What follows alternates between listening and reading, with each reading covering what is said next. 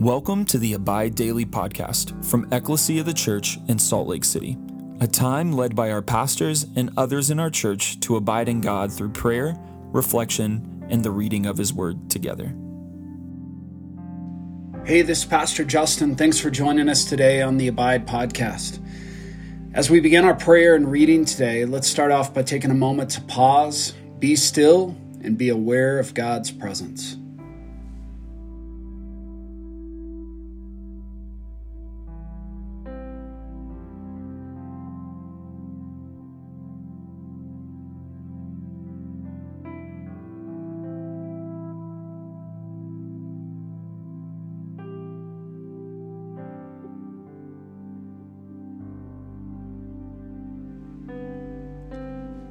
Let's take a moment to share with the Lord where we're at, what we're thinking and feeling as we thank Him for all that He's done, is doing, and will do.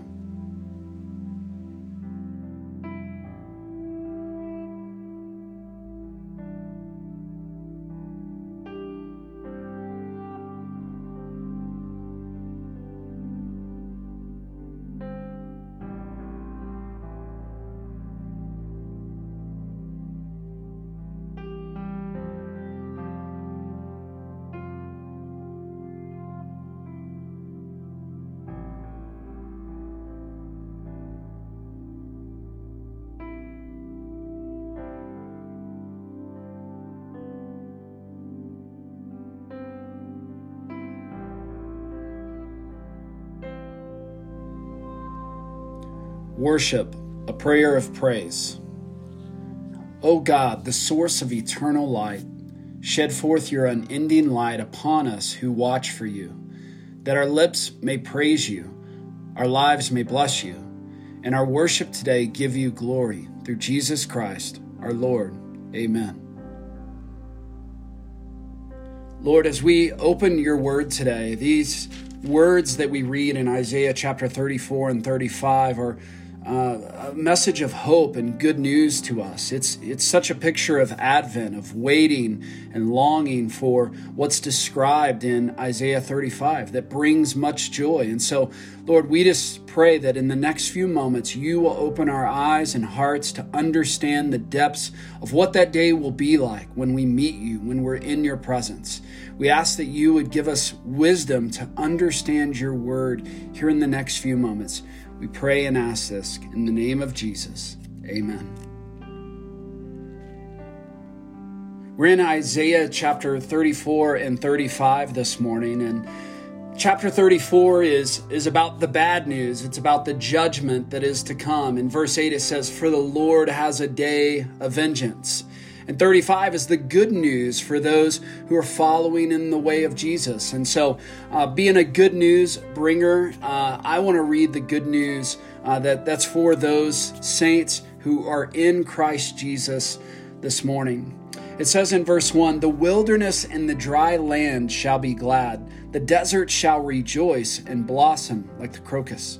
It shall blossom abundantly and rejoice with joy and singing. The glory of Lebanon shall be given to it, the majesty of Carmel and Sharon. They shall see the glory of the Lord, the majesty of our God. Strengthen the weak hands and make firm the feeble knees. Say to those who have an anxious heart, be strong, fear not. Behold, your God will come with vengeance. With recompense of God, He will come and save you." And I love this text because this text gives us an opportunity to see that we do not have to fear, that we do not have to have an anxious heart. Why? Because our God will come. He will come and save us. This is such a great message here in the Advent season as we look back on the first arrival of Jesus when He came, born of a virgin. He came into this world. He was born in a manger. He was born as a baby, as an infant. Light broke into the darkness. Hope has come into the world. And the angels declared that this would be good news of great joy for all people. In the same way, we wait now for the second coming of Jesus, that Jesus who will someday come again. And we read about in this text the great hope that awaits us. He will come and save us. There is so much hope in this passage. There's so much transformation in this passage. It says in verse 6 that the lame will leap like a deer, and the tongue of the mute will sing for joy. For waters break forth in the wilderness and streams in the desert. The burning shall become a pool. We just see this massive transformation when God comes that it will bring. And there's so much hope in this passage. And what that tells me is that this life, the life we've been given, the life we're presently in, 2020, coronavirus year, this is not the only life we have. That this life is not our only, shot at happiness. That there is a life to come, and we put our hope in that life. It says in verse 10 that those who come, as is set up in verse 8, that there would be a highway, that there would be those who walk on the way of holiness. I love verse 8, the end of verse 8, because it says, it shall belong to those who walk on the way. Even if they're fools, they won't go astray. It's like you can't miss the pathway of Jesus. And what I love about this text is it says, those people who come in verse 10, they'll come to Zion with singing. Everlasting joy will be upon their heads. They shall obtain gladness and joy, and sorrow and sighing shall flee away. What I love about this is there will be no regrets for living for Jesus. And that should give us encouragement today. That should give us the ability to persevere today, because we know what is to come.